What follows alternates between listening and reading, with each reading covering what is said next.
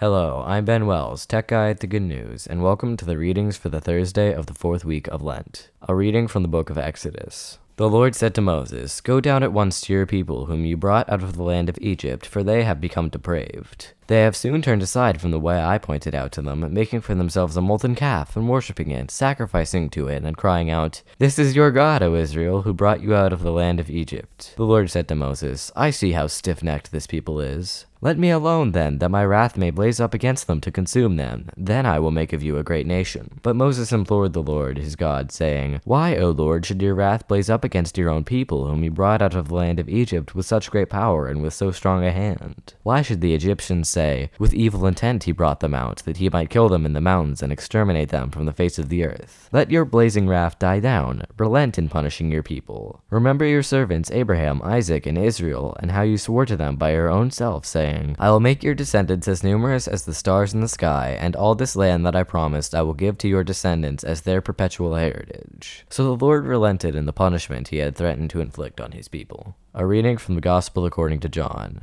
Jesus said to the Jews, "If I testify on my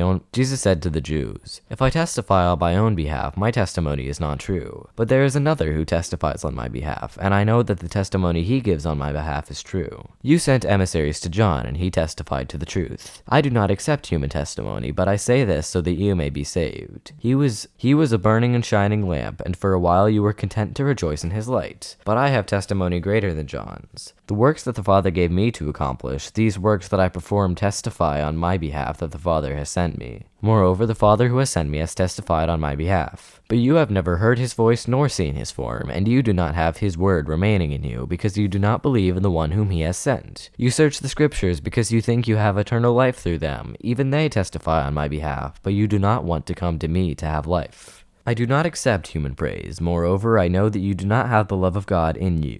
I came in the name of my Father, but you do not accept me. Yet if another comes in his own name, you will accept him. How can you believe when you accept praise from one another and do not seek the praise that comes from the only God? Do not think that I will accuse you before the Father. The one who will accuse you is Moses, in whom you have placed your hope. For if you had believed in Moses, you would have believed in me, because he wrote about me. But if you do not believe his writings, how will you believe my words?" Thank you for listening to our daily readings during Lent. If you enjoyed this podcast, please share it with your friends.